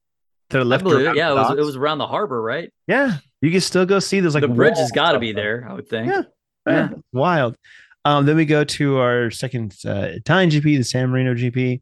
Then we have the Indian GP. And again, double asterisk, subject to contract and homologation once again. So another backup spot that maybe Aragon slides into. Yeah. Slides into. After that, then we start our swing through Asia. We're going to do Japanese GP, Indonesian GP, hop on down for the Australian GP, then head to Thai GP, Malaysian GP, and then we have the Qatar GP. Very late in the year. That used to be a much earlier race. That was the opener. Right? Yeah. That was the opener for years. We opened at Qatar. Yeah. Because everybody complained about the dew coming in and all that. I'm like, Rich is talking to Martin, or has talked to Martin. And I know Rich will ask Martin what the weather difference is going to be between those two. So stay tuned for all that. In November. We'll see. But I'm betting they wanted the end of year battle is what they're looking for, probably. Yeah. And then we go back to our final and third Spanish round of the year, the Valencia GP, finishing us out in November. So March to November with 21 races. 22, because everybody gets a sprint race. Right. So there you go. I don't need that many races in Spain. No. I don't need Valencia. I get it. Everybody likes to be there at the end of the year because everybody goes and parties. It's a great party city. Okay, great. The track is not great. Mm-hmm. Not, I mean, it's like it's a go kart track for MotoGP. On a Moto 3 bike, I bet it's fantastic. I bet it's absolutely wicked on a Moto 3 bike. You know, it'd be rad in Valencia at the end of the year. Not the last race of GP, but like the race of champions, like they do with all the car stuff. We bring all the motorcycle folks around. They just do like an exhibition kind of thing. You get to see them out there, and top champion dirt biker, motocross biker, trials biker, and that's where they have the party and all the events. That'd be kind of sweet. I like that. But I mean, just something else besides Valencia. I mean, how about this? What if we got everybody to ride super motard? Use a little dirt, use a little asphalt, a little sliding sideways kind of a thing for a final. That'd be kind of cool. That would be cool. I'd be there for it. I'd go. Yeah. What was the one Marc Marquez was doing there for a few years? He would invite dirt trackers over.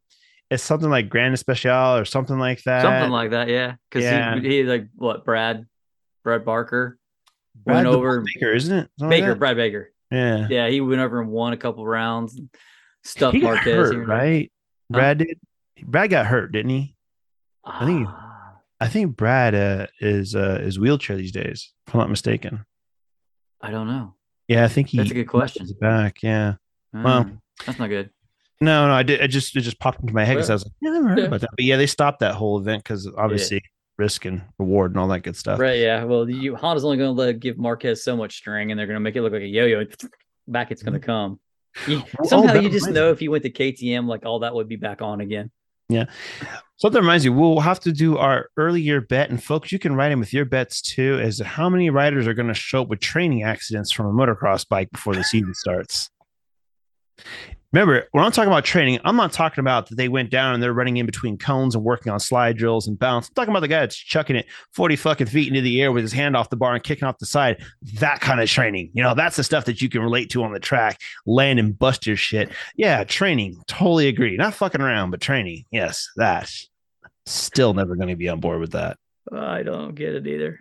No. Like, I get the idea. I can see Supermoto all the way around. Mm-hmm. That I get. Mm-hmm. I could see racing dirt track because it's sliding, it's sideways. I get that. I have no idea why you want to jump anything. And okay, fine. You want to ride a motocross bike, and because just from the physical endurance it's going to take to do it. But why are you trying to conquer 40-foot triple? Like, just double it and then do a single at the end, right? Ask Dovey, ask Valentino. Oh, yeah. Pretty much every single one of them that's gone out and done it. Whoops. Whether they got all people writing in, you can get hurt doing anything. Didn't you say you got hurt in a mountain bike? I think Marquez jacked himself on a mountain bike last year too. I think he did. At some point he did. At some point somebody fell off their 10 speed and hurt themselves. Right. So yeah, you can. But I mean, I can get bit by a snake or I can bit by a shark. Just depends on how big I want to go. One of those I probably have a better chance of surviving. Just saying. Well, let's see. We're going to host our 1,000th Grand Prix this year. Really? That's nuts. That's going to happen at Le Mans. That's a lot of racing. That's a lot of racing. I wonder what percentage of the races Rossi's been in. 90. I just thought about that. He's around for so long. Yeah. He's got a huge percentage. I bet it's 60-70% of all the races has had Valentino Rossi in it. We won the bet on that one. Yeah, that'd be a good one. I'm sure they will mention it at some point. That'll be part of the festivities if they don't drag him out there himself. Still got to try to get some of that. But yeah, I don't know if I have much more to go with racing. That's all good. I am looking forward to the storylines developing this year. I won't say MotoGP is my first thought on a Sunday morning these days, but then again, most stuff isn't my first thought on a Sunday morning. Most of it is, how long do I have before this kid wakes up? Can I finish one cup of coffee? That's usually my first thought if he didn't wake me up himself, right? Yeah, we're getting ready to transition him to a bed, so pretty soon he'll just get out and come get me instead of waiting for me to come get him. We'll see how that goes. Who's training who? Oh no, it's completely. I'm in school every day with this kid. Teaches me everything else. It's weird that he talks to me now, which is strange. Walks around my house making demands. What he wants to watch on TV. Loves cars. the show, the Disney show. Oh, All okay, of it. They have 3 movies. They have about 20 spin-off little shows yeah. on all the toys. And trust me, I know all about The all of it. toys. Yeah. The Good. shows. All right. Yeah, but he's talking now. He's almost, he's getting putting multiple words together. Usually it's dead that I'm hungry. Or for me, usually it's dead that I pooed and I have to go change the diaper. That's always fun. I'm like, you That's just tell me maybe before you do that, buddy. Let's work on that Work progression. on that one. Yeah. Go work on that one. But I'm gonna get him on a balance bike soon. So Oh, you and Earl Hayden. there you go. He took the one spring off the hobby horse, man. So the kids had to balance properly. It's like, talk about dedicating yourself to something, right? Mm-hmm. That was, but oh man, dude, I miss Nikki. Yeah, I mean, I just do. Again, There's another something thing, missing in my life, and it's him. It's weird. Yeah, it's another thing that kind of bring us back to what we were talking about earlier was that that's the superstars from the U.S. and what you had. I mean, back then, at one time, you had Matt Mladen, Nikki Hayden, Miguel Duhamel, Ben Spies, all the Hayden brothers. Tommy was there, Roger was there, Josh Hayes was there, but he was actually the former extreme division. He was riding Arian. The Bostroms, because he could never get on a super bike. Arian, he was always riding Arian. Yeah, and then you had the Bostroms in there, Bostroms. right? Did I mention Zimke? I think I did. Zimke, Doug Chandler, Pegram. Doug Chandler's. I mean, these guys are all racing at the same time. I think Steve Rapp was in there. Steve Rapp, yeah. Miller was there. Mark Miller. I'm trying. There's another. I'm trying to think. Slipping my mind right now. Jamie Hacking. Right? Oh yeah. These are all like U.S. racing powerhouse. Scott Russell, Aaron Yates. Aaron Yates, old guy. He went and came back, but the Jordan team forgot. There's another major sponsorship. You know what I mean? That kind of stuff. This was crazy what was going on, and just watch that all just poof. That is not there. And I knew there was something scary. Remember Mean Motorsports when he was in with Josh Herrin about 5-6 years ago, and they had a Superbike program. It was actually a really good, fourth place program, kind of like an Arian was back in the day. And he just stopped going to the races. Just like one season, there was like 2 races or 3 races in, I'm done. He said because it got too expensive. And this is a guy who was taking a semi truck. And I remember seeing it off to the side of the road because I could drive past it when I was going to visit my buddies. And I was thinking to myself, like, you had enough money to bring a semi truck to the track, and there was something wrong within the rules that I think it was like an ECU or something like that. And he's just like, no, you guys are not making anything better for racing. That'd be an avenue to explore down one day and get him on the show and be like, okay, you were a guy, what we all wanted to see, privateer that started off with like a trailer and building motors for guys that turned into a full-blown super bike team, trailering semi, big superstar on your bike, and you just stopped racing. What happened? Where was that issue that you decided this was no longer worth my time? Full sponsorships, everything. Like, just weird. Just nope, I'm done. Yeah, that sounds cool. Yeah, got to track him down somehow. He's around here somewhere. He's not a couple hours from me somewhere, if he's still around this way. But the trick would be to maybe talk to like Josh Herrin, and then he could probably hook you up with that kind, that kind of thing. I mean, Cam is back over here. Cam is a 20-minute drive. Both Cams, the one I used to work with, and our AMA Superbike champion are both about 20 minutes from my current house now. Nice. Actually, Cam pings my area once in a while on Strava. It's kind of funny. I see him rolling around. So I'll have to see if I can get him to wander over here and hop in front of a mic this year. I'm like, hey, that'd be cool. What's going on, Mr. I'm married old guy with a kid now? Yeah. But yeah, these guys are close. They're almost 30 now. I'm like, wait a minute. Weren't you guys like 16 and I was almost 30? Like, no, wait. I guess I was in my mid 20s. You guys were like, oh my God, you only changed my mind. Wait a minute. I'm old. That's what's happening. That just wakes up and happens one day. You just suddenly realize you're old. When you realize Pegram's got like a 20-year-old kid, and then you realize, we're old now. My first time that I was like, it really hit me. I grew up, played sports since I think I was in sports 3 years old. I was in gymnastics and never stopped year round until I was done with football, like my first year of junior college. Right. And so I had been working out and practicing every day for the last 19 years of my life. I was pretty much just done with it by then, right? So I wasn't going back to the gym. And so when I started going back to the gym, I was doing some things. I kind of got in shape. And then me and a buddy one day were like, hey, let's go to the park and let's just get out. Cause I think it rained for a while. I'm like, let's just go throw the frisbee around. Let's get loose. And he launched the frisbee and I went to chase it down. And I felt like my feet were no longer underneath me. Like I used to be, I could run a 4.5 to 4.4 40-yard dash, right? Okay. Peak me, it'd have been like low 4.4s, almost a 4.3. Had some wheels underneath me, right? I was running. I felt like I had an anchor behind me. I was like, what happened to the athlete inside? And I remember at that moment, like, all right, that is not where it used to be. And that was the first moment I was like, right. The body does slow down a little bit after a while. And then, yeah, now I see it though with my reaction times doing the sim racing. It's like, I'm good for me. But, you watch these kids that are coming out and winning, they're 16, 17 years old, and you watch some of the shit they do. And it's like, I can literally read their data. You can have access to their data and read it. And you can put the same setup in everything. Nope. Not happening. Just ain't happening.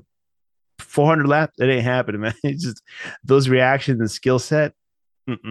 Nope. Yeah, I know what you're talking about because, I'm an '80s kid. I grew up with the stand-up big video games, right? Pac-Man, Miss Pac-Man, Galaga. I love all those games. So my wife bought me a little tabletop Miss Pac-Man, and two things struck me with that. One was the muscle memory of running around that board. Like it was just ingrained in me. I was like, I'm like, oh yeah, I go this way, okay. The other thing was like, crap, when it comes down to Inky, Blinky, Pinky, and Sue being on my tail, I can't make yeah, I missed the dive to the tunnel because I just don't think about it fast enough, right? Yeah, that's when you know you're old. Just it's a sign of the times, my friend. But you know what? I kind of actually enjoy it to some extent because I have two things I didn't have when I was young. One, I didn't have money. Now I do. Right. And I got a whole lot more time to just enjoy being at a racetrack as opposed to, God, when is the next practice? We got to fix this on the bike. We got to do that. Hey, we got to change setup. Okay, let me get to the riders meeting. Okay, well, let me go take a pee real quick. I got to come back. Okay, did I get enough Gatorade in me for this 20 lapper? I don't know. We're going anyway. It's like that hustle and bustle of all that. I kind of like that life slows down a little bit. It just isn't so chaotic. It's chaotic. It's a different kind of chaotic, but you can pace yourself in it. Yeah, I get that. I mean, that's why, I've got one of the guys who I've been working with on my virtual race team. He just got signed to go be a team member on one of the IMSA teams, and it's his first time going out there. And it's like, yeah, I traveled with doing the funny car stuff and the motorcycle stuff. And would you do it now? Hell no. That is a young man thing to go up there and live out of a suitcase and go track to track, right? Oh yeah.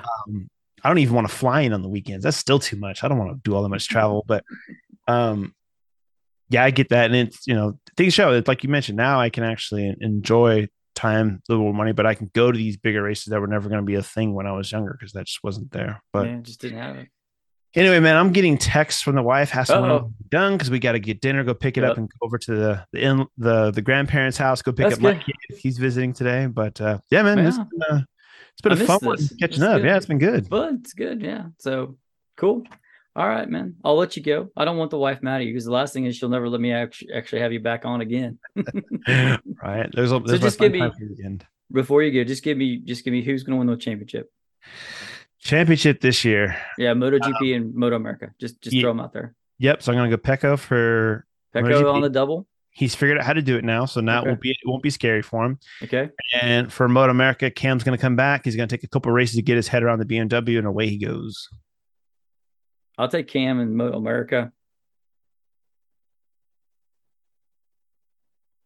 and I'm gonna go Bastianini on MotoGP. Ooh, because I think he's going to put the pressure on Bagnaia, and Bagnaia will fold like a wet noodle. Unforced errors.